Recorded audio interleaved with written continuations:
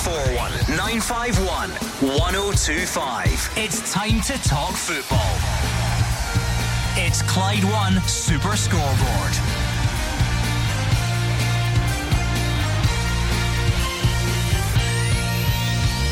Good evening and welcome to Clyde 1 Super Scoreboard as we hit the midweek point ahead of the final pre-split fixtures.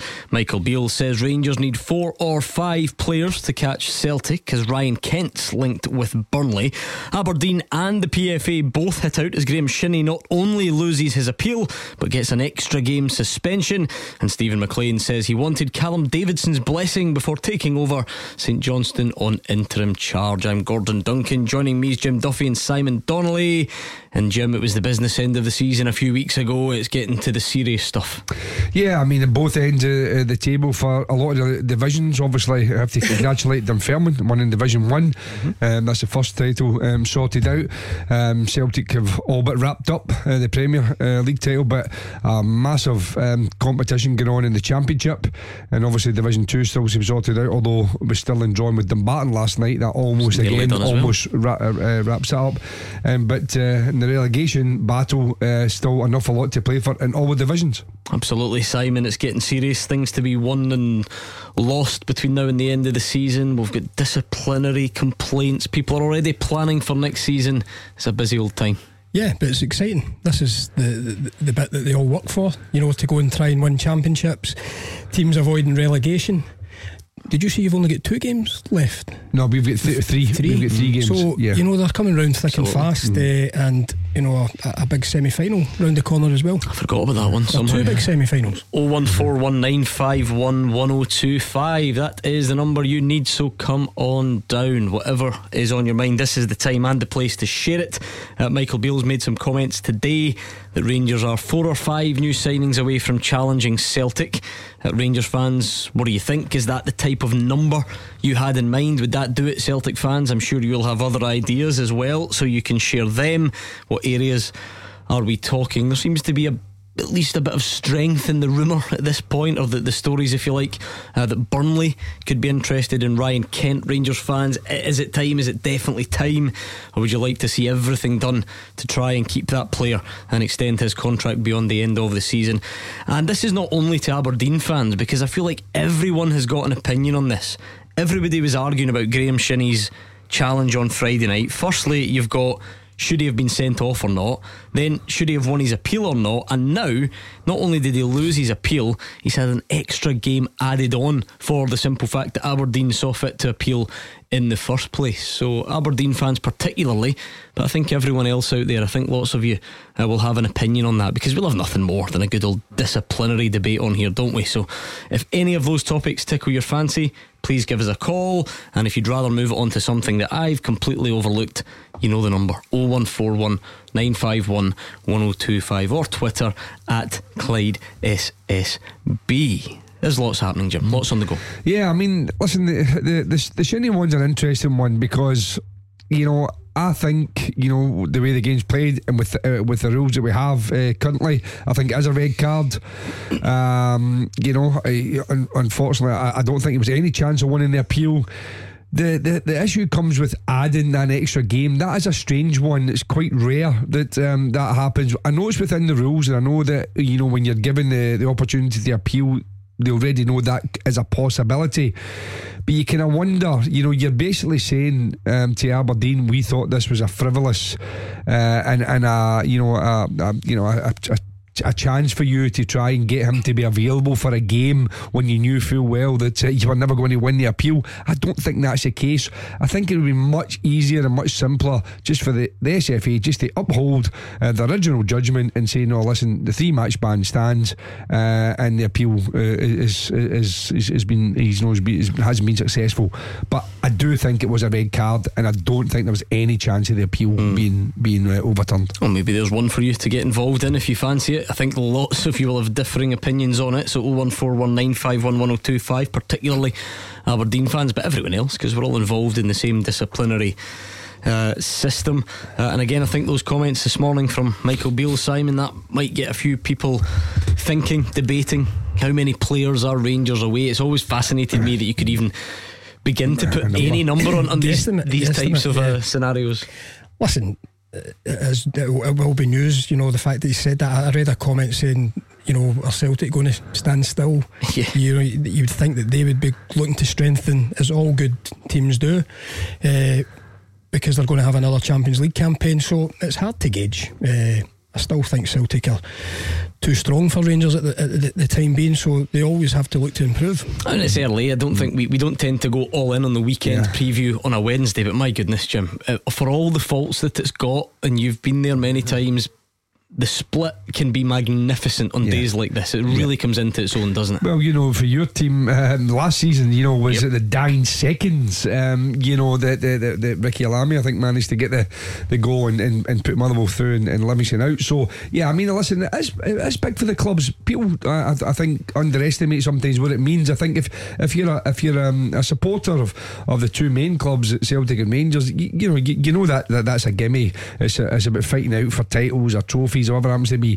But the other clubs, I mean, we've seen the challenges that that have come across the other clubs by the managers that have lost their jobs because they have to be in the top six. They have to be challenging because the revenue, the TV and games, the spotlight that they're on, all of those things can make a huge difference to them, not just for the moment but for going forward, Gordon, in terms of their budgets for next season, their planning. You're talking about Michael Beale talking about 4 or 5 players, but the likes of Hibs, Aberdeen now, you possibly St Mirren or Livingston or whoever it happens to be, these clubs can all then put their plans in place knowing that there's a much stronger budget available to these managers if they get in the top six. And for those at the very top in Glasgow who know that where they're going to be, Simon, it also means you need to wait till the weekend to find out what the rest of your fixtures are going to look like as well. When will the last league meeting at Ibrox be, and all those types of things. Lots of questions to be answered this week. Yeah, there is, but it's exciting. I'm looking at the table, there isn't a lot between that bottom 4, and Callum's obviously lost his job on the back of St Johnstone's bad form. Dundee United have had a hell of a week, picking up 6 points. And I watched the highlights of that game. I think Motherwell possibly scratching their heads why they didn't come away with something there. Van Veen had a goal chopped off for, I think it was his toe being offside, and then he had a great save, and that was all at 1-0. So Dundee United came back, get a fantastic 6 points out of 6, and all of a sudden then you look at Kilmarnock, had a terrible start against Celtic. So it's hard to predict who's going to go down. Right, 01419511025. Let's kick off with this Graeme Shinnie business, right? I know it's Aberdeen, which a lot of our fans may be based in Glasgow in the West listening, but everybody loves a good old argument about a red card and an appeal and VAR, don't they? So let's have a look at that situation. I'll bring you up to speed in case you missed it. So basically, Aberdeen last night issued a furious response to the decision to ban Graeme Shinnie for 4 matches. They were not happy whatsoever. You'll remember he was sent off after a VAR check at Ross County on Friday. So a 2-game ban for serious foul play. He misses a 3rd game because he'd been sent off just the game previous. And then maybe the most controversial bit, the disciplinary panel added an extra game because it was considered to have been a frivolous appeal or have no chance of success. So they issued a big statement saying that they had carefully considered it, watched the footage, listened to pundits and various things. They reviewed similar tackles, they say, in the Scottish Premiership, and decided that it had to, basically the appeal had to go in, and basically calling for an urgent review. They want a new panel to look at this. They don't want to let this lie. And then this afternoon they've been backed up by PFA Scotland. Our colleague, of course, Fraser Wishart, on behalf of PFA Scotland, basically hitting out at how unfair it is, wanting basically every player to have the right of appeal, whether it's going to win or not. The right of appeal, they think it goes against fairness and natural justice. They say that some of their members have lost faith in the system and ask why bother appealing. And the crux of that statement is not whether you think it's a red or not, it's why do you have to add an extra game on for someone who thinks they've got a genuine chance of appeal. Let's bring in Steve, who's a big Aberdeen fan. Steve, I'd imagine you're pretty annoyed at this stuff. Sum it all up for us. Well, where do you want me to start? First of all, I personally don't think it was a red card. I'm sure your colleagues there will agree. They've played the game. You can't, when you kick a ball or going for a tackle, withdraw your foot. You're going to follow through no matter what. And Shinnie did try to pull out of that. and a still picture that these referees are looking at is always going to be worse than when you look at it at full speed. The still pictures that the papers and all that have shown, they've also shown Baldwin from Ross County. Yep. They've shown his studs going into Shinnie's knee. So his studs are up there. So it's technically, you could say he should be getting a red card as well. You don't want players sent off for tackles like that. It's a contact sport. Fans are paying their money to see the players on the pitch, not sitting in the stands. And the reaction from the panel, the SFA, I can understand people losing faith in them. The fans have lost faith in them, VAR, the refereeing officials, the whole lot. There's something needs to be done from the very top down. Steve's bang on. There's so many layers to this. Firstly, is it a red card? It's like the obvious place to start. Secondly, though, you've then got, okay, once it is a red, are you going to win an appeal because that's a different bar? And then thirdly, should you be getting an extra game punishment because you appealed? I think you have to go back, right? I don't know if we need to have the same argument as we had on Friday and Saturday, but let's start there. Is it a red in the first place? Not for me, but you're going to tell me the rules say different. You don't have to put words in my mouth. I agree with Steve. I watched the game. It wasn't a great spectacle as a game, but I find it harsh. I do. I don't know where you go with your foot in it. By the way, people have different opinions. I spoke to a couple of guys, defenders, funnily enough, during the week, that think that he did try to do the Ross County player. I don't know where you put your foot. I don't know where you put your foot when you go through that in a tackle. Back in our day, it certainly wasn't, but as it said at the beginning, you're going to tell me that that's in the rules. So yeah, I mean, I must admit, I'm not necessarily, but that would be important. If I was going to, it would be quite an important factor. But you see where I'm coming from, and I can see where Steve's coming. Well, I mean, I disagree with Simon. I think it is a red card. As a man who is no shrinking violet exactly, either. but it's not my era. This is today's game, and in today's game, it's excessive force. It's endangering an opponent. It covers everything you need to do from a red. Listen, with Simon, you know, you can't then just put the brakes on when you go in for a tackle. I understand that, but we have to change the way we tackle. That's the aspect of modern football. You have to change things. There's a number of things. What I do agree with Steve is, I think that we have to have a look at, you know, how we set the rules out for a number of, you know, situations, whether it be handball, whether it be tackling, etc. But as is the rules stand at this moment in time, the way the game is played just now, I think it's a definite red card, and I don't think there was any chance of the appeal being overturned. Like I said, look, I know it does form part of it, but there's no point in us keeping arguing about whether it was a red card, because that, in essence, that is last week's debate. The current bit of it, Steve, is this decision to add on an extra game. Is that the bit that stings the most? Well, yeah, because obviously we're going to be in the top six. He's going to be missing for important games. We're 5 points clear in third. And it wasn't just that. It was the wording from the SFA with the frivolous and appeal.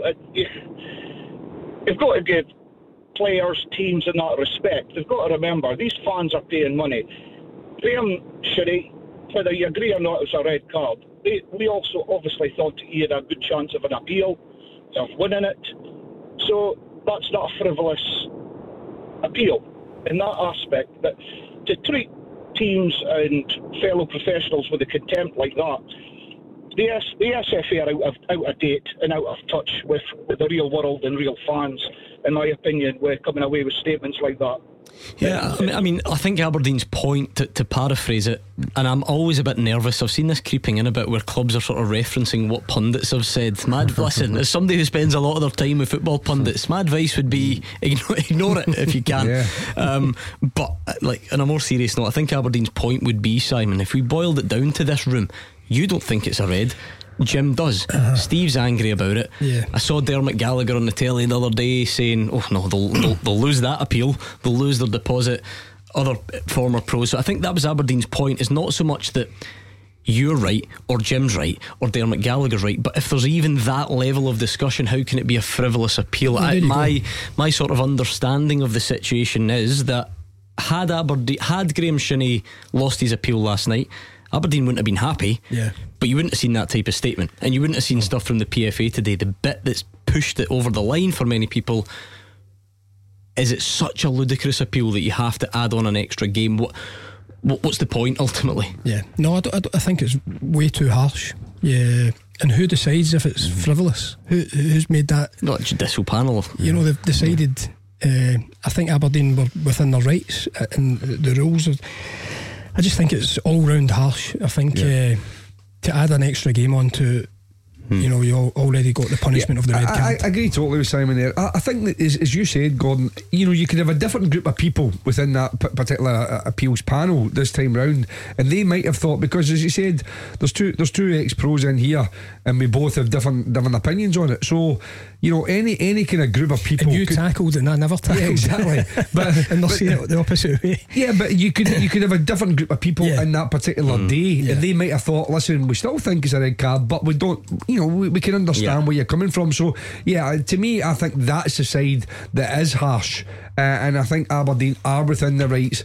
I do think that, you know, that we have to be a wee bit careful. We just say, well, you can just appeal all the time, because listen, clubs will use it to their advantage. Let's not pretend that doesn't happen. If you've got a hugely important game where a very, very important integral player coming up, and you can think, well, wait a minute, we can play, we'll appeal because we'll get him playing this game and then he'll miss the next few games, then that will happen on occasion. So you can't just say on you go. Is that what's harsh in Aberdeen though? Because obviously that isn't the case. You know, Aberdeen, they've not gained anything by trying to appeal Graeme Shinnie, and if the decision didn't go their way as normal last night, they're still without him for 3 games. He's the captain, he's influential, big games coming up, and they probably would have taken that on the chin. It's almost like, why this one? You know, I think Ryan Porteous did get a game added on. Was that last season? But again, I think maybe the scheduling of games can come into the thinking. I suppose what I'm asking is, what does it genuinely achieve? Do you think it really does deter clubs? Because clubs will still feel they've got the right to appeal and they'll do it anyway. No, I think it just antagonises clubs and supporters, like Steve just said. You know, the supporters are just getting antagonised, and then they lose faith in the system and the you know, the governing bodies and things like that, and the SFA. So I think it was unnecessary, I think, to do that. I think that's the simplest way of doing it. I think they should have just have said, listen, your appeal's failed. 3-match ban stands, and then just as you say, then probably Aberdeen would have just gritted their teeth and gone with it. Yeah, I mean, Steve, the club publicly asking the Scottish FA to urgently review the appeal with a new panel. I'm sure you would want that with your red tinted glasses on, which is fine. I wouldn't even necessarily disagree, but is there a danger that opens a bit of a can of worms as well? I don't know the rules on that, but I would love to. At least I'm happy they've done that, because they feel they've been harshly dealt. But will they get it? Who knows with the SFA and the appeals procedure? It seems to be a very closed shop. Nobody seems to know who sits on them or anything. So I would like to think they would look at it again and see, because as you guys have been saying, you guys can't decide. It was the same on Friday. James McFadden didn't think it was a red, but Chris Boyd did. But he was probably hoping that so that Shinnie was missing for Sunday.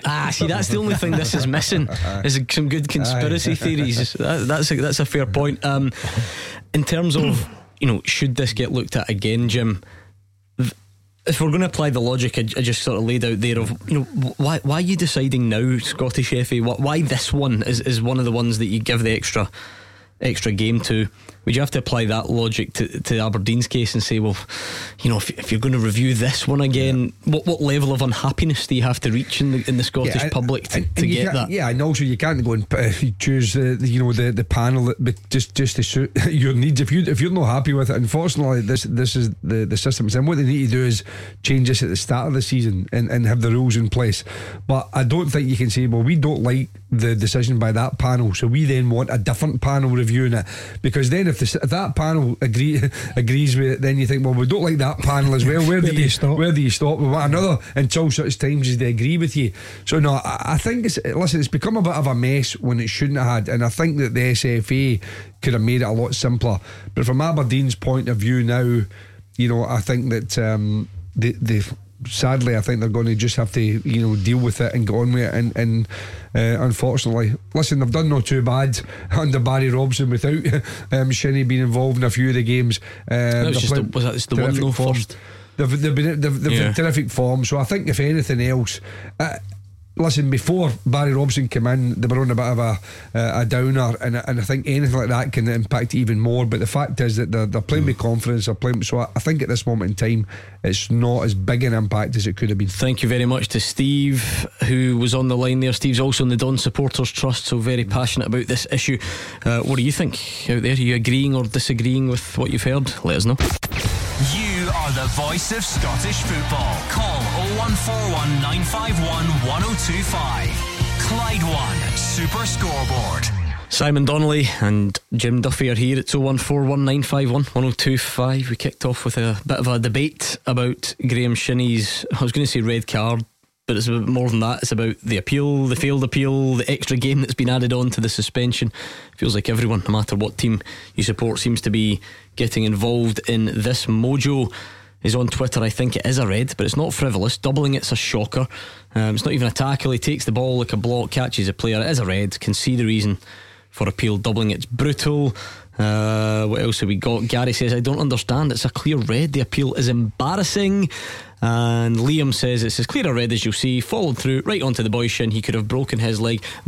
Then a wee 3-letter abbreviation, some sweary words, but there we are. So a bit of a mixed bag on there. Let's bring in Brian. So Brian's not an Aberdeen fan, so it'll be interesting to see from outside that. Brian, what do you think? Yeah, I tried to phone in on Saturday. I got through the producer but didn't go on the show. The show was quite busy. It was regarding Barry Robson's interpretation of VAR's ruining the game. I don't agree with him at all. I think that red card is why football needs VAR. I think with VAR it's kind of falling down a little bit. They're trying to let the referee his decision on the pitch as much as they possibly can. But I think sometimes they're going to have to look at this clear and obvious error thing. Sometimes I think referees do make clear and obvious errors and VAR don't intervene. I think they really need to brush up on that. I know it's subjective, you know, those decisions. It was a clear red card for me. When I seen it on Friday night, I was watching some of the game. I caught the incident. I knew it was a red card right away before I had to go to VAR, but obviously the referee didn't catch it, and VAR came to the right decision as far as I'm concerned. Yeah, I mean, it does. It shows you there's such a split. Jim Duffy agrees with you. Simon's not so sure, but does concede that, you know, if you look at the wording of the laws and whatnot, it might be quite difficult to disprove. Was it such a crazy appeal that he deserved an extra game added on to the end of the suspension, Brian? Well, I take it the rules say that if somebody's going to waste the panel's time by appealing a decision which was rightly made, you know, they came to the right decision. If the rules are there that you get an extra, you know, game ban, then Aberdeen would have known that, as any other club would have known it. Obviously, the panel feel that it was frivolous, and it's them that's actually making the decision. So we have to respect them as well. You understand? I can understand why the PFA are involved, because a player's now got an extra match ban, but they're the rules.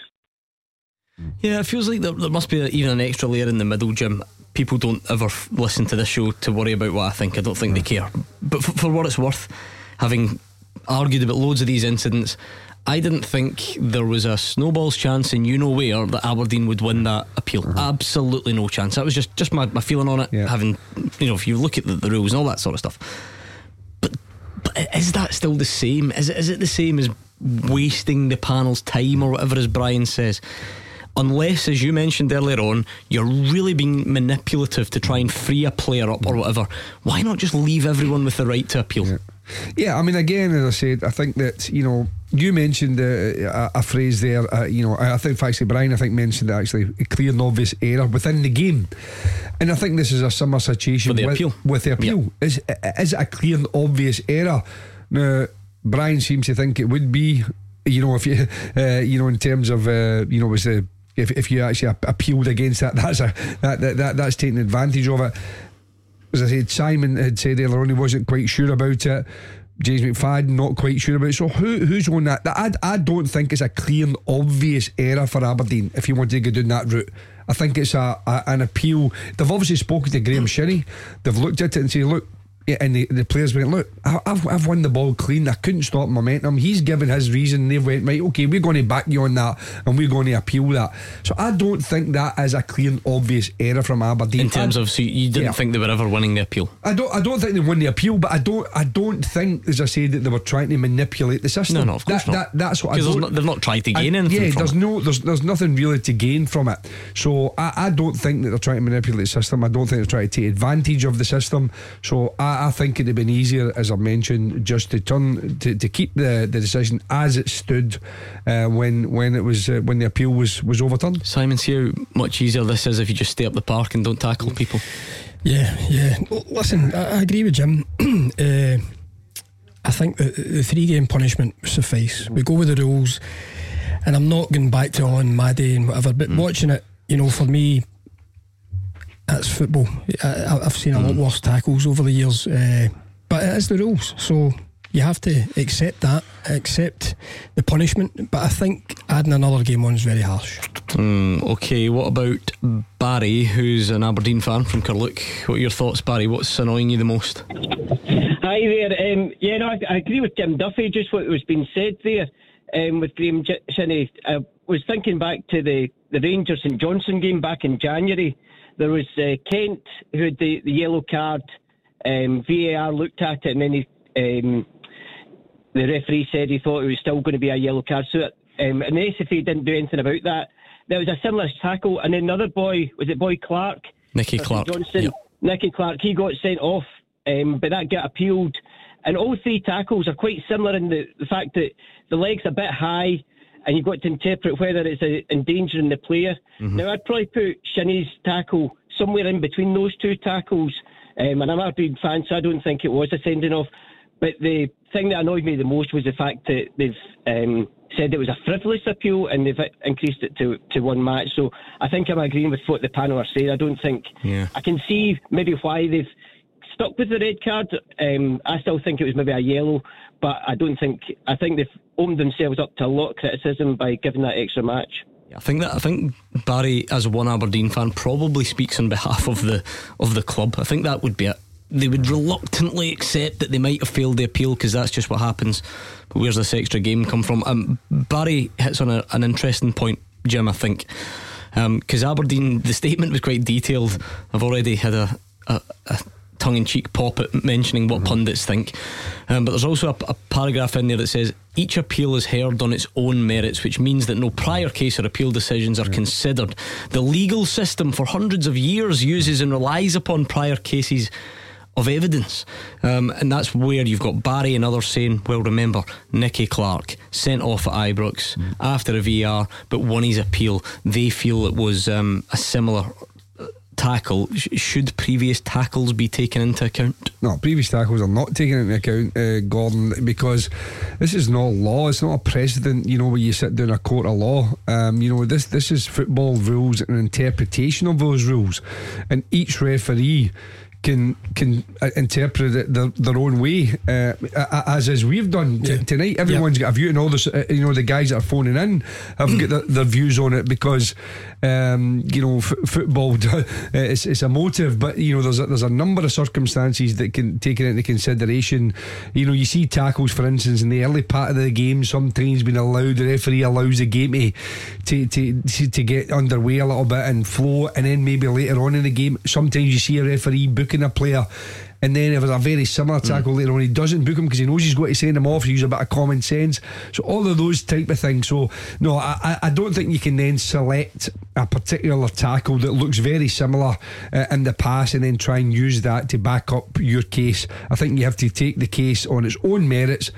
In that particular game at that particular time, does that constitute a red card? And that's really all you can focus on.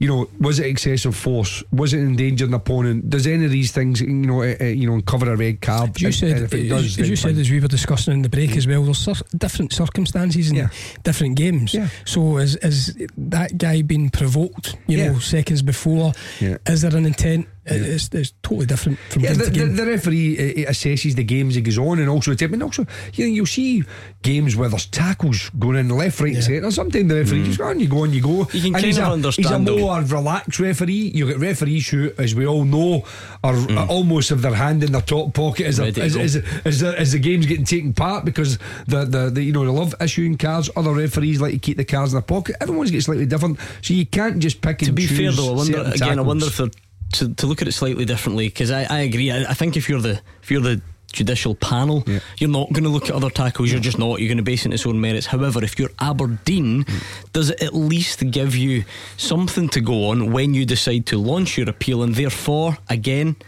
it's fine if you lose it, but don't then punish the appeal with the extra game. You know, you can understand why clubs would do it and say, well, do you know what, he won that appeal and he won that appeal, so we're going to test the water here.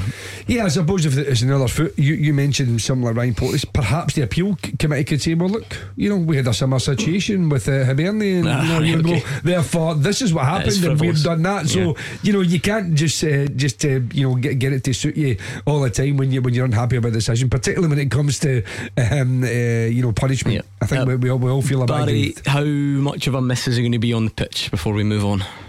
Oh, he's a great miss, and Shinnie's been a brilliant servant both times, and I'm just a bit sad that he could maybe only have 2 games left for Aberdeen before his loan term ends.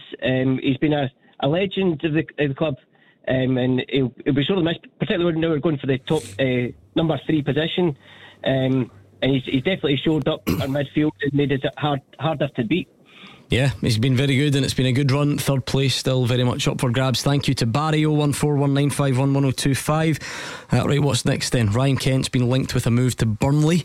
Is it definitely time, Rangers fans? Is it best for all parties, or do you still want to see everything done to try and keep him between now and the end of the season? Fans of both sides of Glasgow. Michael Beale says Rangers 4 or 5 players away from competing.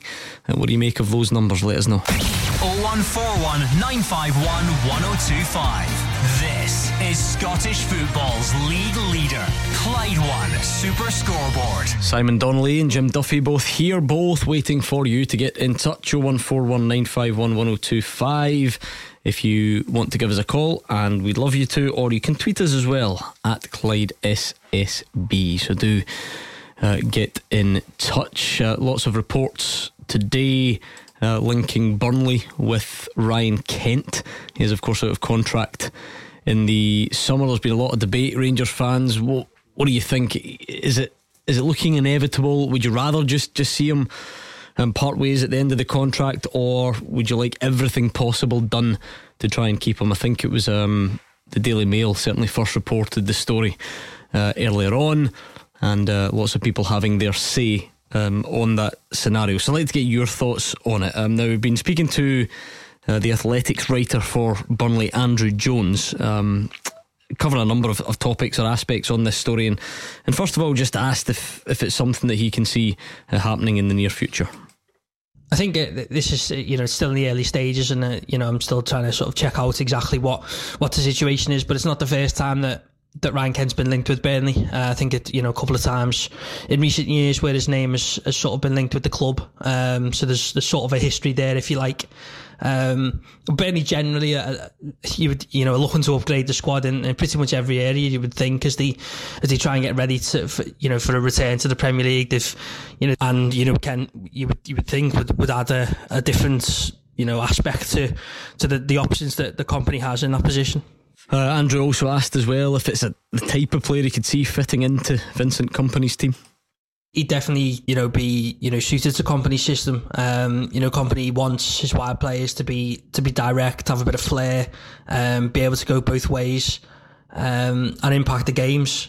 Sort of defensive side of the game, that is the other element that the Kompany demands. You've got to have that work ethic. You've got to be willing to, to sacrifice and come back and put the shift in. Because they, Burnley pride themselves on being as good off the ball as they are on it. They're very good on it.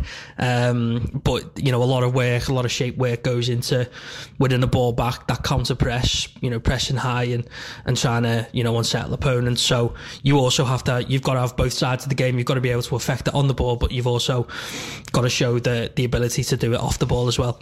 Billy is a Rangers fan on the line. Billy, how do you see this playing out? Is it the time to let Ryan Kent go? If you could, if there's anything you can do, would you like to see Rangers give it everything to keep him? Thanks for putting me through. I really don't think Ryan Kent wants to be at Rangers. To be honest with you, he was a great player for us, but in the last couple of games, and he just doesn't seem to be doing what he was beforehand. I seen him on Saturday. Sorry, he wasn't there on Saturday, and the team seemed to flourish.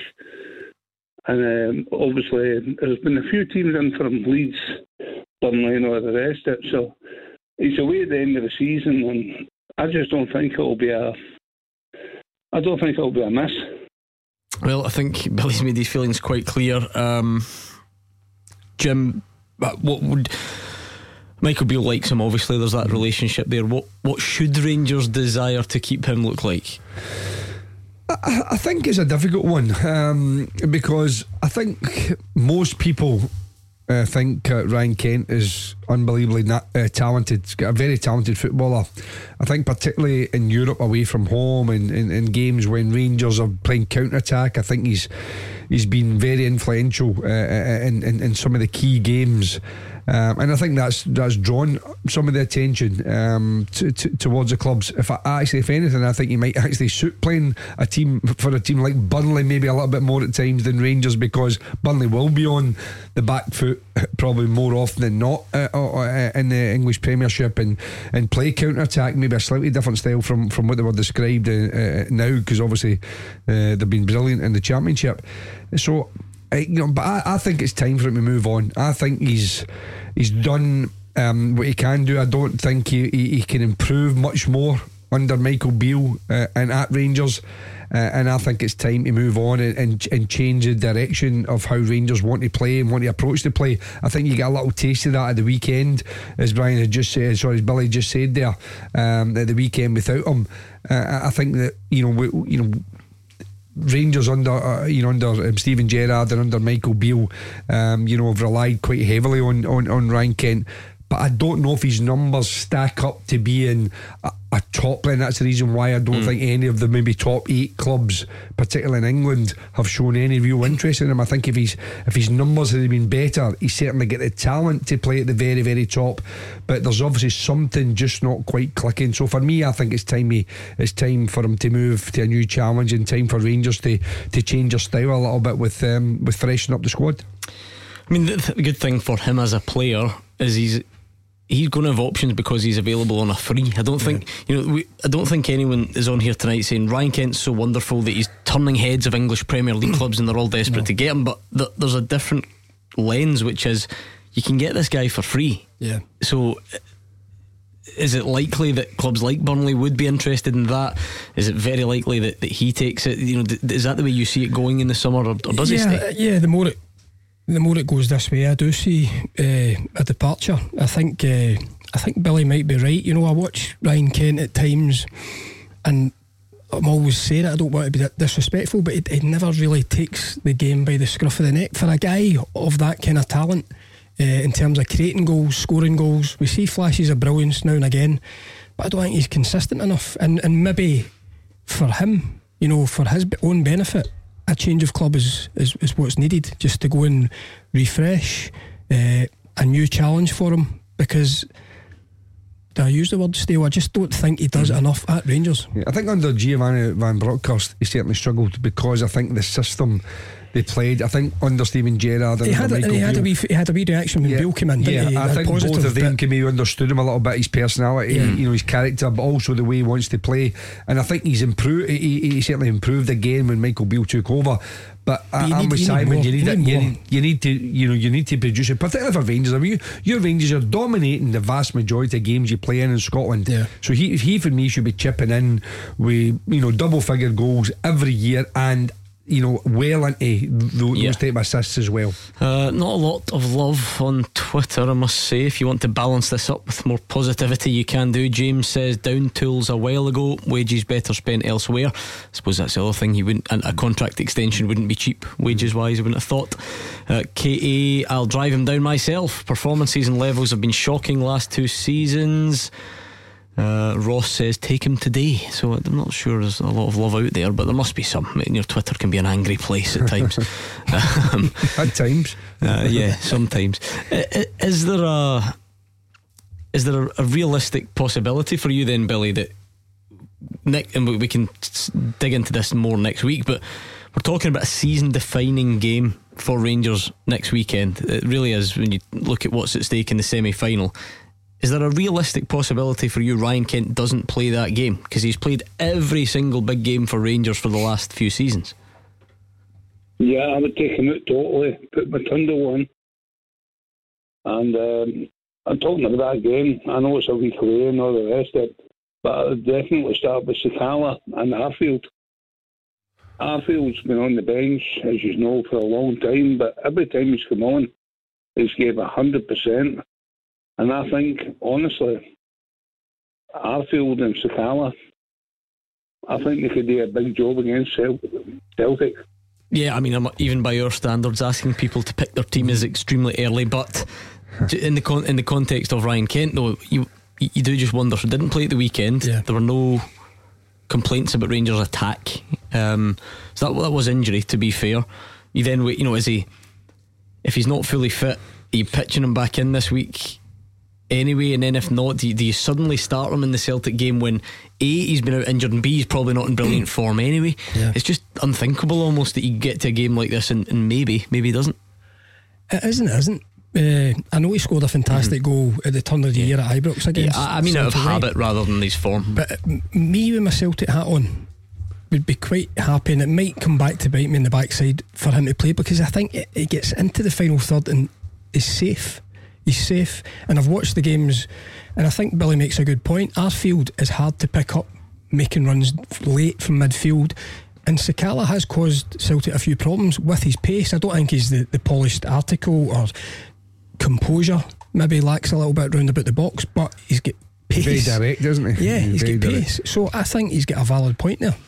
I think the safety of Ryan Kent for me is the most frustrating thing. He gets into good areas and then he'll look back or he'll look to offload it rather than go and do it himself. And maybe part of the problem with Ryan Kent, which sounds very unfair, if I'll find a more appropriate word, Jim, has been that there isn't anyone else. If Jota has a dip, it's not completely unthinkable that it just comes out and someone else goes in. But Matondo hasn't worked and then he's been injured, and to be fair, Billy and fans, they liked what they saw at the weekend. They liked that cameo. But I think you're right, Gordon, it's a cameo, and you've got to produce for Rangers on a consistent basis. And listen, I think we've been a wee bit harsh on Ryan Kent over the course of the time he's been at Rangers. I think he has been a fan's favourite for the majority. I think he has been a shining light, in particular the season they won the title under Steven Gerrard, and I think that he has got real talent, but he's not as consistent as he should be. We know that wingers are generally not the most consistent because of the style of play. You've got to be dynamic, you've got to be taking players on, and it doesn't always work out for you. Because like Simon said, I think he could do it a lot more often, and he could have a lot more impact in the games. But I still think he'll be in demand. I think there'll be 3 or 4 clubs, as you say, for no transfer fee. And also Rangers have to replace him. That's going to cost money anyway. So you've got to weigh up how much you offer him, if you do offer him anything, or do you accept the fact it's time for him to move on. Thank you very much to Billy. Beat the Pundit with the Scottish Sun. For the best football news and opinion online, thescottishsun.co.uk/football. Bit of pressure on you two, you know. Monday, defeat for the pundits. Tuesday, defeat for the pundits. So the week actually hangs in the balance for you two tonight. It's 01419511025. Lines close at 7, and your chance to beat the pundit is next. Tackle the headlines. 01419511025. Clyde One Super Scoreboard. Simon Donnelly and Jim Duffy are here. It's 01419511025. So please get in touch this Wednesday night. What are you thinking? What football topic has tickled your fancy? We've had a good old debate. I never thought we'd argue about an Aberdeen red card for so long on Clyde One Super Scoreboard, but there you are. Big news today that not only has Graeme Shinnie lost his appeal, the SFA have added an extra game onto it, and the PFA have hit out, Aberdeen have hit out, and it's all snowballing. So we had a good old debate about that. If you want to pick it up, you can do. Ryan Kent, Burnley, can you see that happening? Is it time to just part ways, Rangers fans? Would you like to keep him? Celtic fans, you may also be interested in the comments from Michael Beale today, talking about 4 or 5 players away Rangers are from competing. I wonder what you make of that. And anything else you think we've missed. 01419511025. Beat the Pundit with the Scottish Sun. For the best football news and opinion online, thescottishsun.co.uk/football. We've not been in this scenario many times this season. Monday and Tuesday, both victories for the listeners, which means Greg and Stirling, you can put the week out of sight by Wednesday. That's a nice incentive, isn't it? That's a lovely incentive. Good. But I'm feeling the pressure now. Have you ever played before? I've never played before. I've phoned up a few times, but I've never played beat the Pundit. Tonight's your lucky night. What team do you support? I'm a Celtic fan. I see you've seen the symmetry there. Celtic are looking to wrap up the league nice and early, and Greg's looking to wrap up the week nice and early and beat the Pundit. But he's feeling the pressure. Celtic aren't they feeling the pressure? Celtic aren't yet. I don't know if that'll ever happen. So anyway, let's toss the coin. Heads it'll be Simon, tails it'll be Jim. And it is tails, it is Jim. For what it's worth, for any statos out there, it's the two tails that lost Monday, Tuesday. Don't know if that's an omen. Okay. What we'll do here is give Jim some greatest hits radio to listen to, and we'll get your clock ready to go. Greg, you've got 30 seconds. Just answer as many as you can. If you want to pass and move on, that is fine by me. Okay. Right, let's go then. Time starts now. Name any Old Firm player who's been sent off this season. Morelos. Which current Celtic player joined permanently from Tottenham in July 2022?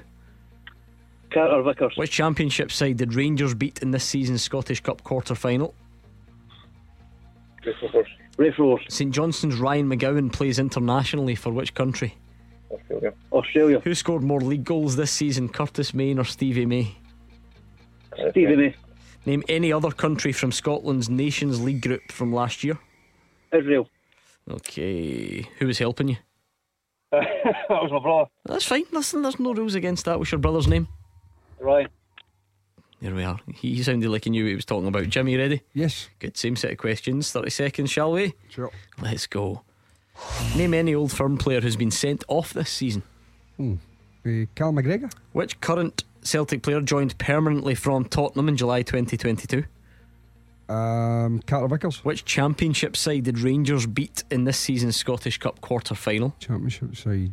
You're asking me. I'm going to go for Dundee. St Johnstone's Ryan McGowan plays internationally for which country? Australia. Who scored more league goals this season, Curtis Main or Stevie May?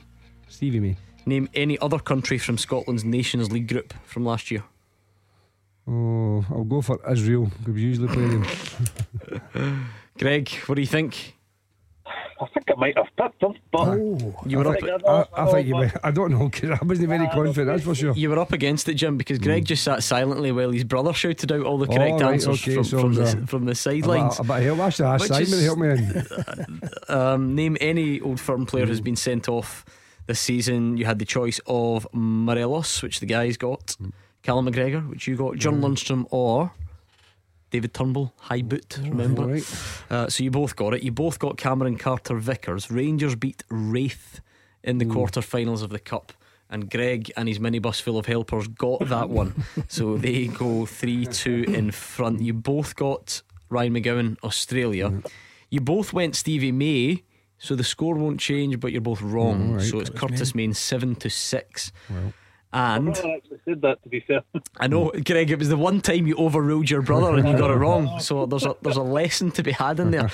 And you both did it. You both went, it'll be Israel because we always play them. But the last Nations League was Armenia, Republic of Ireland and Ukraine. So Greg and your brother, you've not only beaten Jim Duffy, you've wrapped it up for the listeners on Wednesday night. 3 out of 3 for the listeners this week. Well done. Oh, thanks very much. I'll give my brother a pat on the back for that. I don't know if you've ever tried cutting a signed ball in half. I wouldn't recommend it, and you want to get Jim Duffy's signature anyway since you beat him. But well done, guys. Thanks, I appreciate it. Well done, Greg. Good stuff. There we are. Listen, What was Callum McGregor's red card? I went blank. Was that the Motherwell game? Remember he sort of took one for the team. Somebody had a bad pass back and he brought the boy down last man sort of thing. Was it Greg Taylor or something? No, I think it was Mike Barabi or something. I think anyway somebody had a pass back and he was one of those back. take ones for the team, wasn't it? It was late in the game, I think. But anyway, if he wants to get himself sent off when the sides meet again this weekend, that's absolutely fine. As long as you don't try and appeal it, you might get an extra game. It might take more than that for the Steelmen to have any chance, but we'll see. Right, 0141951 at 1025 or Twitter at Clyde SSB if you want to give us a call. What else have we got on here? Anything coming in on Twitter that needs mentioned? I don't think so. Andy is on. He says, Andy the photo doctor, hi Gordon, Simon, Jim, and I'm enjoying the show because my son's at rugby training. Quite right, you focus on the round ball for now, Andy. As a Rangers fan, just looking for a bit of freshness to the squad in the summer. An injection of pace and guile is needed. I suppose that feeds in nicely to those comments I mentioned earlier about Michael Beale suggesting, it's 4 or 5 signings away from competing with Celtic. Could you put a number on it? I'm glad I'm never asked to put a number on these things. No, I don't think you can. And I think that listen, when managers are maybe asked, they'll always throw a number in there, some a 4 or 5 or because it gives them a bit of scope. That's presuming everyone is currently staying within the squad and no one decides to leave or no one takes some of your best players. Because we've just spoken about Ryan Kent. So if him and Morelos contract leave, as well, does it include that or do you add them on? What would your thought kind of be then on a ballpark?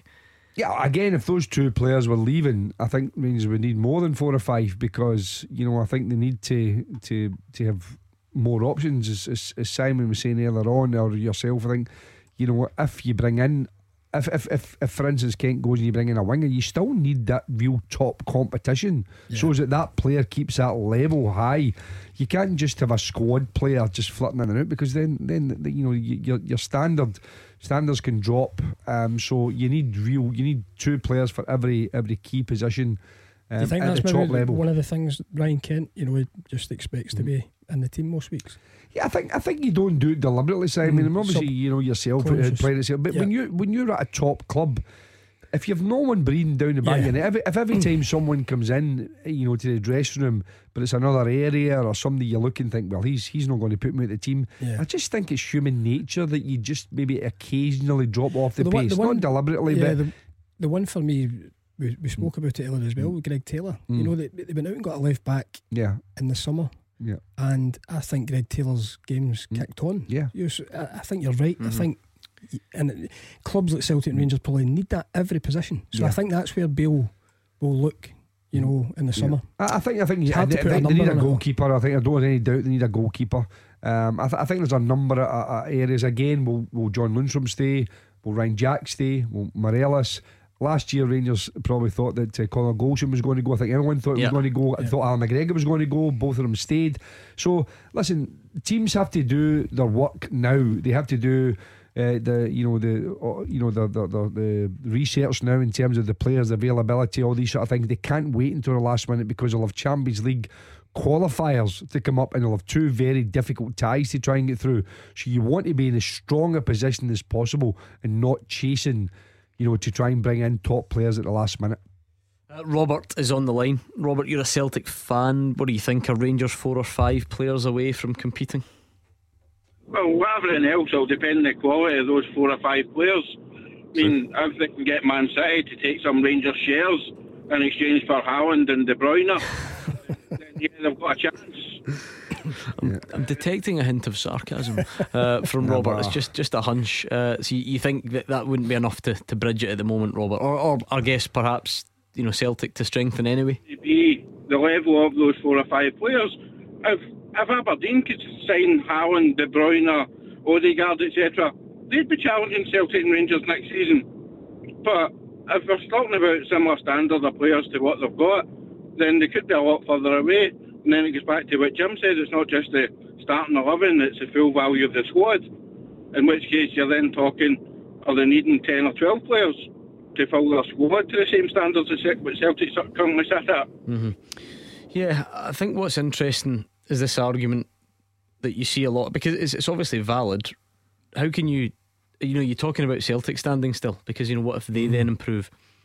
So that seems fair. So Robert's 100% right. Yeah. It depends on the calibre of player that you're bringing in. You have to bring in stuff to enhance your squad, enhance your starting 11.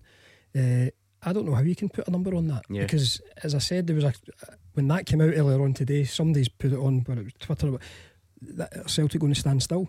So it's a hard one. See, at the same time though,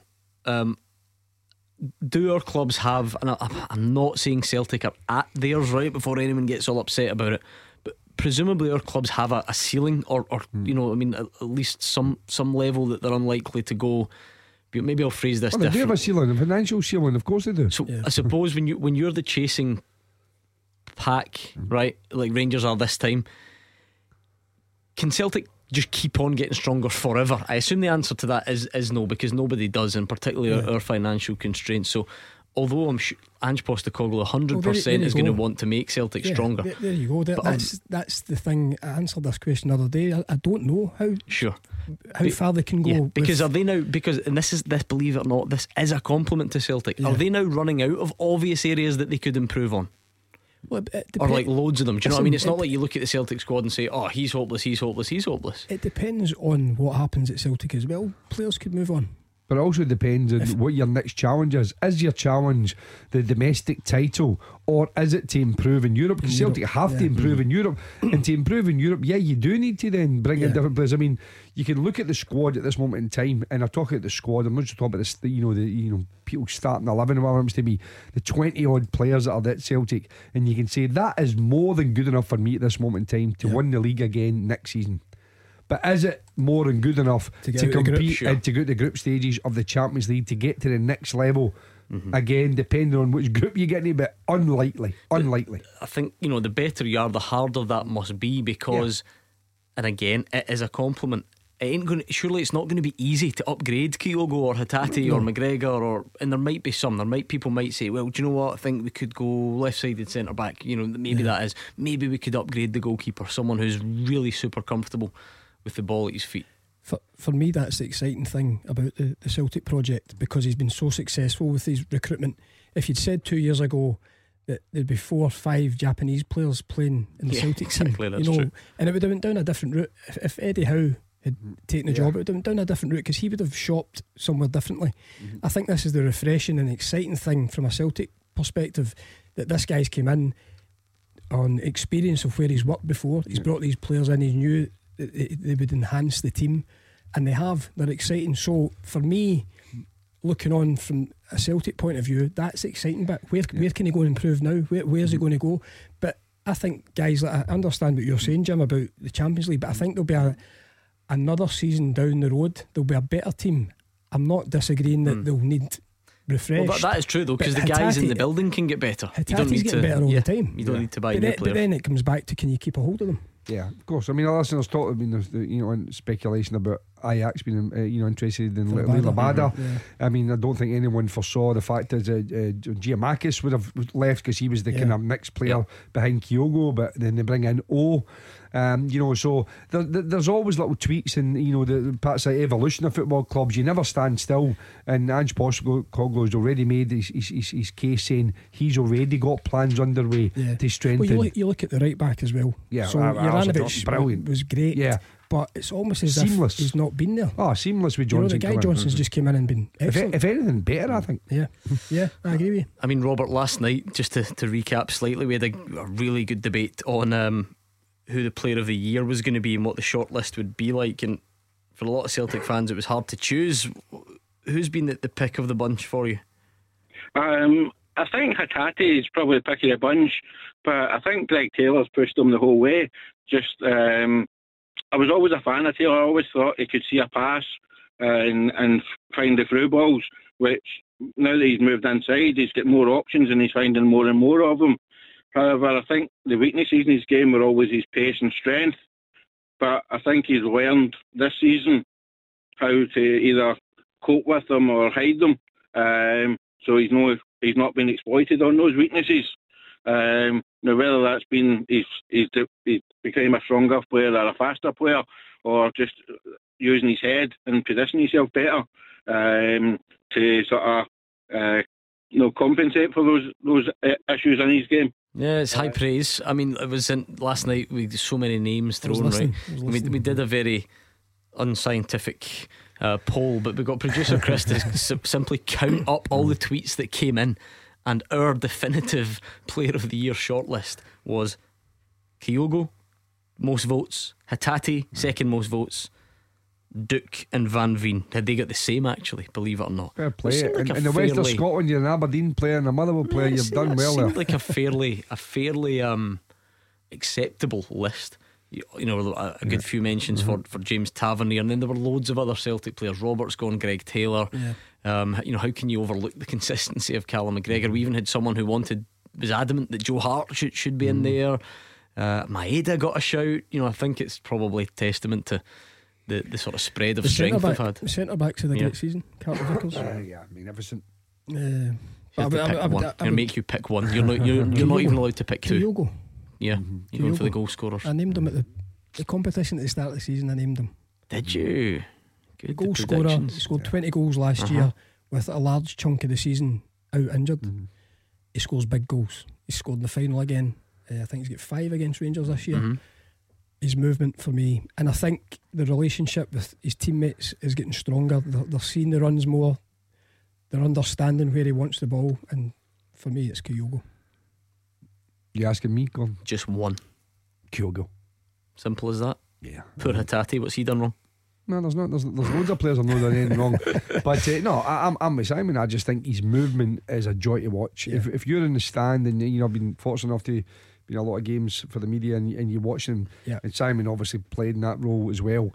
His movement is just it's an education. An education, and for a defender it's a nightmare, because normally strikers will make maybe 1 or 2 moves. You look over your shoulder, you think, right, he's peeling away, but he's going to come across me, and you're ready to anticipate that. You can't anticipate Kyogo, because you'll make 4 or 5 moves, and he still manages to time the run on when the ball's getting delivered. So listen, for me, Kyogo has been the outstanding player by a country mile this year in Scottish football. Duke or Van Veen?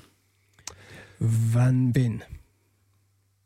I think Van Veen, because I think over the course of the season, I think when you're a team who'd been struggling, and I think his performance levels were still pretty high, and I know Aberdeen struggled a little bit as well, but I think Duke's form dropped. I think he's played well when Aberdeen have played well. I think Van Veen still was doing alright when Motherwell struggled, so I would probably go Van Veen as well. That was last night's fun. I just thought I would check. Thank you to Robert in Dennis, 01419511025. Whilst you get your calls in, let me run this past you. Cash for Kids Day. Clyde 1. It is just over a week away, so it's a week tomorrow. Thursday the 27th of April is the big day, Cash for Kids Day. We're going to all join together and try and help children affected by the cost of living crisis. You don't even have to wait until then though to get involved, because this competition, if you're anything like me, would be right up your street. We're talking a 7-night family holiday to the gorgeous island of Fuerteventura. You fly from Edinburgh Airport on the 5th of August and stay at the Dunas Club Apartments. Lots of nice beaches, relaxation, excitement, bit of fun for the family as well. And it's all thanks to the good folks at Barhead Travel. who've donated the holiday, and on top of that, our other friends at 101 convenience stores have kindly donated €500 spending money, so you can really enjoy your trip. Beer tokens, as Simon Donnelly would call them, and ice lolly tokens, as Jim Duffy, the teetotaler, would call them. Now, entries to the competition are just £3, and then all of that goes to Cash for Kids. So you're making a £3 donation to children that need your help, and you might end up with a 7-night family holiday out of it. So it sounds pretty good to me, as biased as I may be. For full details and enter online, head to Clyde1.com/CFK Day. Taking your calls on Scottish football. 0141 951 1025. This is Clyde One Super Scoreboard. Simon Donnelly and Jim Duffy are here. Still plenty time for you to get involved. 0141 951 1025 or Twitter at Clyde SSB. Want to give a quick mention as well to Karen and Ian McKinley. They're hosting a benefit match for local Clyde bankman Alan McGeechy, who was sadly diagnosed with motor neuron disease 2 years ago. He played for many teams over the years. Now they've arranged a charity match. It's Sunday the 23rd at Home Park, just along the road, 12 noon. Hosts are Baron Stroud taking on Dumbarton Accies, and then on to the Albion Social Club for raffles and auction, and you're all welcome. That was the invite that you got there. So there we are. What date's that? It is the 23rd, Sunday the 23rd of April. So that's this weekend. That's the Sunday, yeah. This Sunday. So hopefully good response there. Right, I've got a teaser for you tonight. Okay, can you name the last 10 players to score a double in the league against Rangers? So quite simple. Well, the question's simple. I don't know about the answers, but can you name the last 10 players to score a double in the league against Rangers? Kyogo. Last week. You said it. Kyogo. Kyogo. Okay. Ahara. I was going to say, I wondered where you were going with last week. Aye. That's 2 why I weeks looked ago. at you. Right, okay. O'Hara, Kyogo. But yes. they were great. His first one was a great. How good? What a goal that was. How good was it? I don't know why. I feel like it didn't get the credit it deserved. Did you spot the other player's celebration? He jumped Up over on the boards. Aye, the boy slipped and then he fell. Was And the boy Ryan Blair on it? He was all coy trying to get back out. I think he hurt himself. It was fantastic. By the way, he was another one, just to go over old ground. We had quite a few shouts for Mark O'Hara as a sort of outside bet player of the year, if we're talking non-Celtic players, that sort of thing. He's been excellent, hasn't he? Yeah, he's done again terrific, and again suits the way that Stevie Robinson sets his team up, box to box, gets forward, he's taking the penalties, all these kind of things. But yeah, I mean, a very, very influential player for St Mirren this year. Yeah, and he's on the teaser as well. So Mark O'Hara, Kyogo, take one more guess. Van Veen. Duke. Van Veen, no. And Duke, no, apparently. Majovsky? No. Nisbet? No. Shankland? Right, you're running out. We're just going to go for the top goal scorers. Just take a breath. Is Shankland a no? No, he's not. Okay, so we'll leave it there. Looking for the last 10 players to score a double in a league game against Rangers. You've got Mark O'Hara and Kyogo from the last 10 days or whatever, last fortnight or whatever. So that seems a good place to start. We'll try and get the rest. Thank you to Martin Burns for sending that one in. It's full time at Clyde1.com. Full time at Clyde1.com. That is where you email the questions, and we try our very best to use them on the show. So I like the look of that one. I think we'll work our way through it between now and the end. Zara is in Maryhill. How are you, Zara? I'm very well. How are you doing, guys? Good. No complaints in here. What's your point tonight? Hi there. So yeah, my point was just of this budget thing that keeps coming up time and time again. It's kind of got me a bit. Yeah, it keeps coming up and it's grating on me a bit. So my point is I think managers are using it a bit of an excuse, to be honest. So, and it filters down to their team. And see, before the ball's even kicked, that's it. They've lost, to be honest. So who in particular do you mean? Who's annoyed you with bringing up budgets? So see the Hibs manager, the one, can't remember his name. Yeah, Lee Johnson. The Del Boy jacket. Yeah, him. So when he says that about he needs a billionaire to come and invest, and that's when he can compete. That was nonsense. Absolutely nonsense. Is it though? Is it? Because is it not? Are you a Celtic fan, Zara? Yeah. Is it not the same then when you go and try and compete with Real Madrid? No, it's not. I don't use that excuse. Definitely not. I think that one of the things as a sports person, you have to have the right mentality, and you can compete. You know, you don't need to have a sugar daddy. You know, you don't have to have billions of pounds in the bank.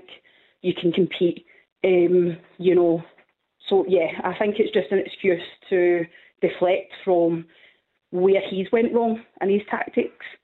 And I think that when you look at Hibs, where they've lost the majority of their points is actually with the rest of the league and not with Rangers and Celtic. Yeah, I'm sure there's an element of truth in that, Jim.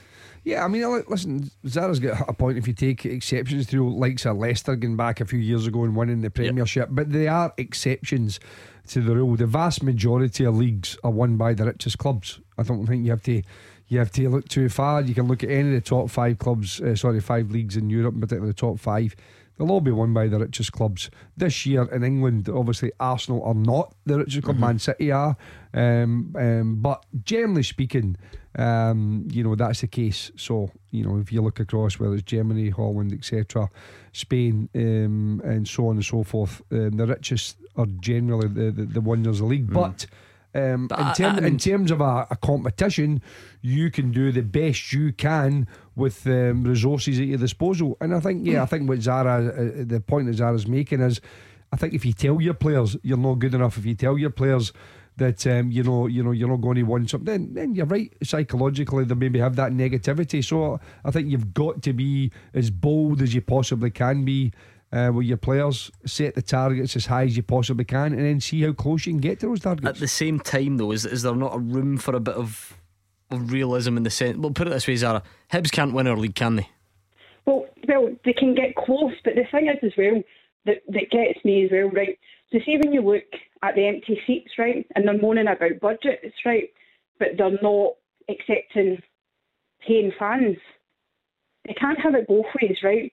Talking about budgets but not accepting paying fans. And I'm not going to be an entitled Celtic fan saying they should accept our money, right? But the onus is on the clubs to grow their business.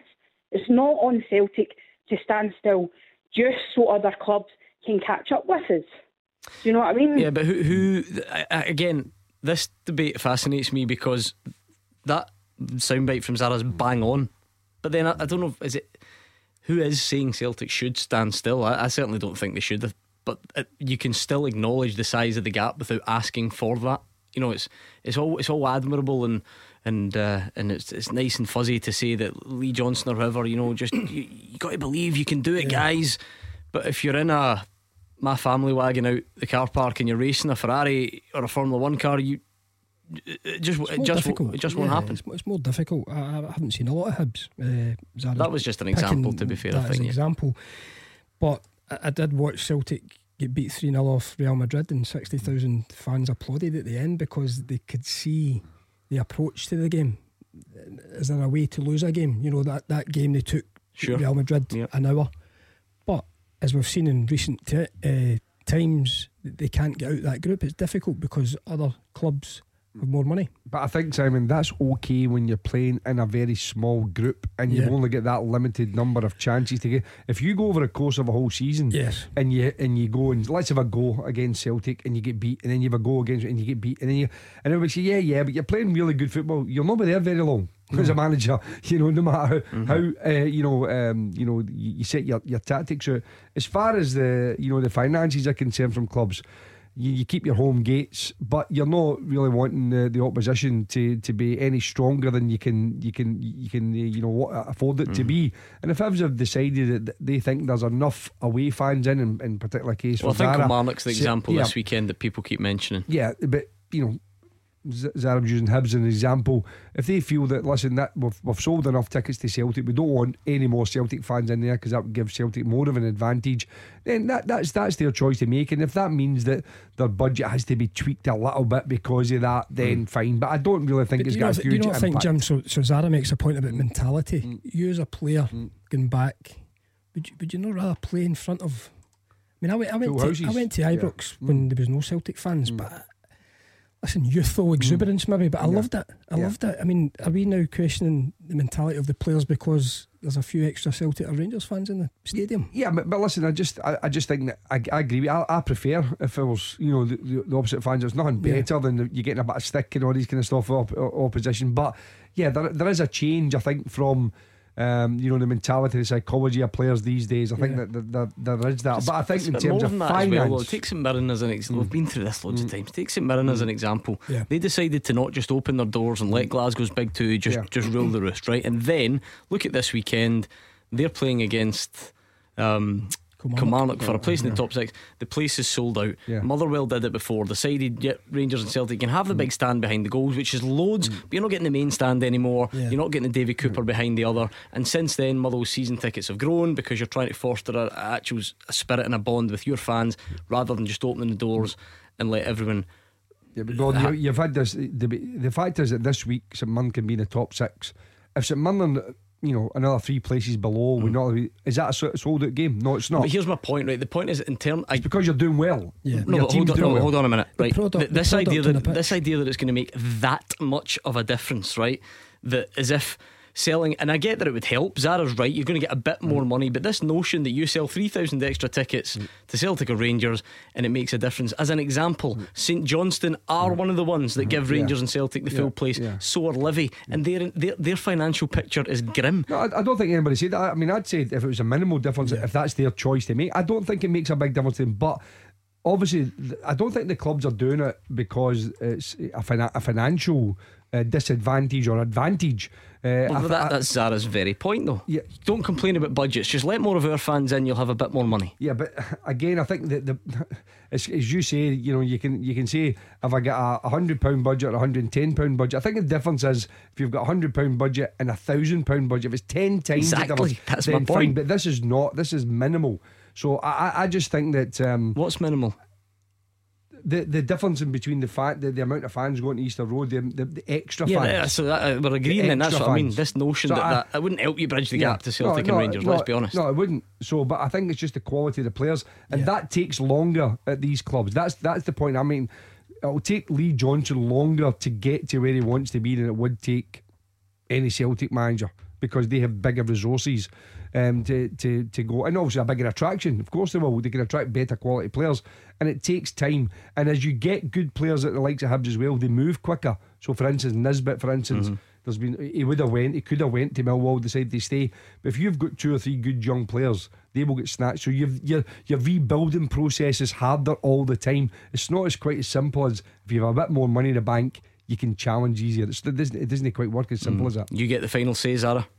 Yeah, so it's just it's elaborating. Like I'm not saying like just opening up the, you know, it won't build it won't close the bridge, but it can put more money in, so then they can, you know, get better players in, or they can invest in their infrastructure.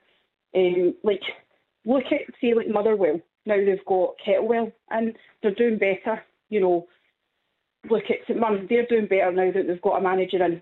You know, so they've tweaked these things and now they're doing better.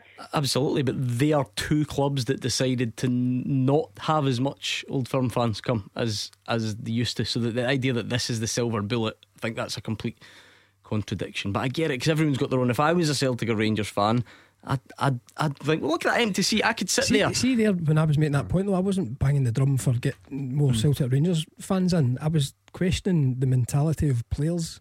You know, if they regard that as that's fine, but the initial discussion, armory, let's take away more, because you can't handle playing in front of a crowd. That's fine, but the initial discussion was let more fans in, get more money, and therefore that helps you financially. Don't complain about budgets if you're going to lock out fans. That was the gist of it. Anyway, how are you faring on this teaser, you two? Abada? Yes, absolutely. Hatati? Yes, some very high profile ones. A lot of Celtic players have done this recently.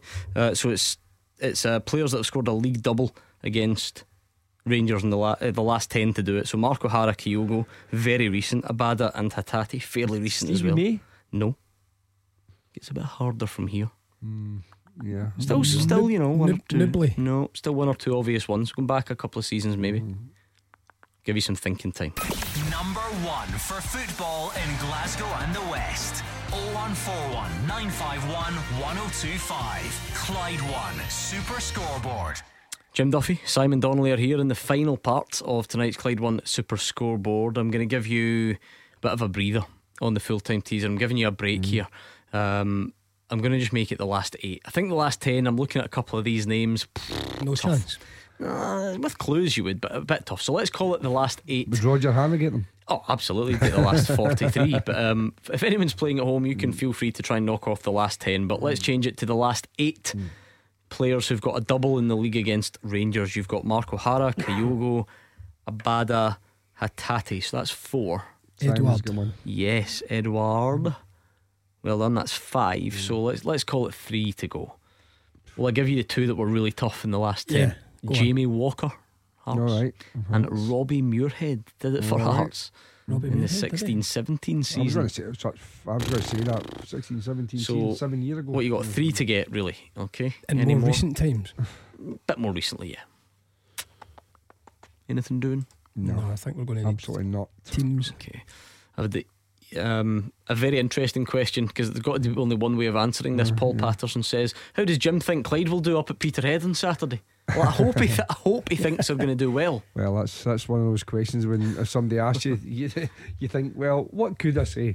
Yeah, well, obviously you're going to go up there and feel as if you want to expect to win. That's big the game same though, as it. isn't it? Yeah, it's a big game. You know what I mean? And it'll be a nervy game for both teams. There's absolutely no doubt about it. We've both been kind of isolated at the bottom for the whole season, really. So we've got to a situation where you go up there and you've just got to be competitive. And both teams, I say, they'll be equally competitive, and it'll come down to a wee bit of maybe who holds their nerve on the day. Have Peterhead picked up a little bit? Is that what I've detected? Yeah, a little bit. You know, obviously David Robertson unfortunately lost his job a few weeks ago. But fun of both of us beat Edinburgh. Peterhead beat Edinburgh a couple of weeks ago, and we beat Edinburgh last week. So that kind of even things back up again. So yeah, it's going to be an edgy game, but we'll go up there and we're playing a wee bit better in recent weeks, and hopefully we can continue that and go up there and get a positive result. Yes, big games in the SWPL tonight actually as well. Glasgow City Rangers, that's huge at the top. Remember they're in their post-split fixtures as well, all playing each other twice. I think 5-point lead for Glasgow City at the top there. You can see Stephen Roy's given this teaser a good kicking. Let's hear a bit from the interim manager of St Johnstone, Stephen McLean. Emmanuel Noel, of course, scored many goals for St Johnstone. Had a spell at Hearts, didn't he, later on? Did they get a double against Rangers? He did not. Do you know, he used to score against Motherwell all the time. So if that was your question, I seem to remember that. But let's hear from him. He said he wanted Callum Davidson's blessing before taking on the role. Yeah, difficult. I mean, when I spoke to Callum on Sunday, it was sad, it was emotional, but he said to me that he wanted me to stay and take the club forward. So it was a difficult decision, but with Callum's blessing, I decided obviously to take interim charge. I spoke to the chairman, and he wanted me to take over for the foreseeable future, or for whenever, just to lead the team forward. So yeah, it was really difficult, but I only done it with Callum's blessing. So all I'm thinking about is the Hibs game. Whatever happens after that, I'll speak to the chairman after that. My full focus on is Hibs this weekend, and that's what me and the players have done all week. So Stephen McLean there. You have a season at St Johnstone, Simon. That qualifies you as an expert for us. Yep. What do you think? It's been quite the time, hasn't it? Yeah, and it's sad to see a guy who will go down arguably as St Johnstone's best. He won to win the Cups is unbelievable. There was a statue inside for him. And then last season, tasted the other side of it, struggling at the bottom end of the table, and just recent form, but listen, we can speculate. We don't know actually what happened in terms of did they both come to an agreement, decided he's had enough there. We don't know, but listen, McLean's been there long enough as well as one of his coaching staff. He knows the club really well, so we'll see what happens. But you've got to feel for guys when they lose their job. Yeah, well, I've seen it recently, because Stuart Kettlewell came in and was doing the development side at Motherwell, and it's obviously done well. Chris Doolan at Partick Thistle was doing a similar sort of role, when Ian McCall lost his job and done well. Stephen Naismith had just inherited the interim job at Hearts. Obviously Barry Robson was a similar sort of thing, and now Stephen McLean. So sometimes I think at this stage of the season, there's a bit of continuity, but I do feel it was. I mean, I know. Listen, we can look at a lot of managers, and I think I'm always in the managers camp because I know how difficult the job is. But I do think Callum Davison, if it was by the board that he had to leave and it was mutual, I think that is incredibly harsh for what he's achieved at the club. Well, funnily enough, we were just on the theme just before the break about fans and stadiums, that sort of thing, and I mentioned St Mirren sold out for the visit of Kilmarnock as they try and clinch a top 6 spot. It's certainly well in their hands. They're sort of favourites to do it, if you like.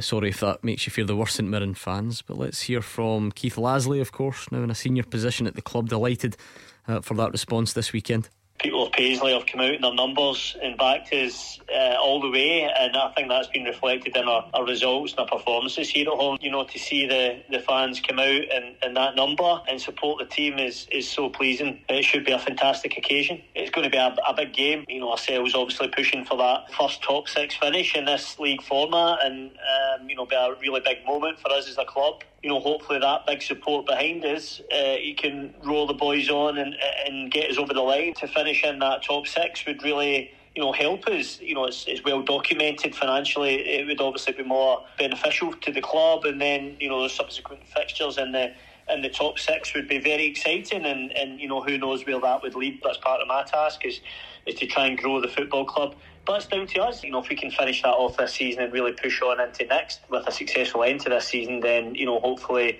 we can continue to build and grow. It should be some occasion, that. Yeah, it certainly be a nervy again, but it's a good nerve because of the progression that St Mirren have made, and they're in good form. I actually think it'll be a much tougher match than perhaps one or two expect, because I think Kilmarnock on the back of that comprehensive defeat to Celtic, I think they're really fighting for their lives, and Derek needs a big performance from his team.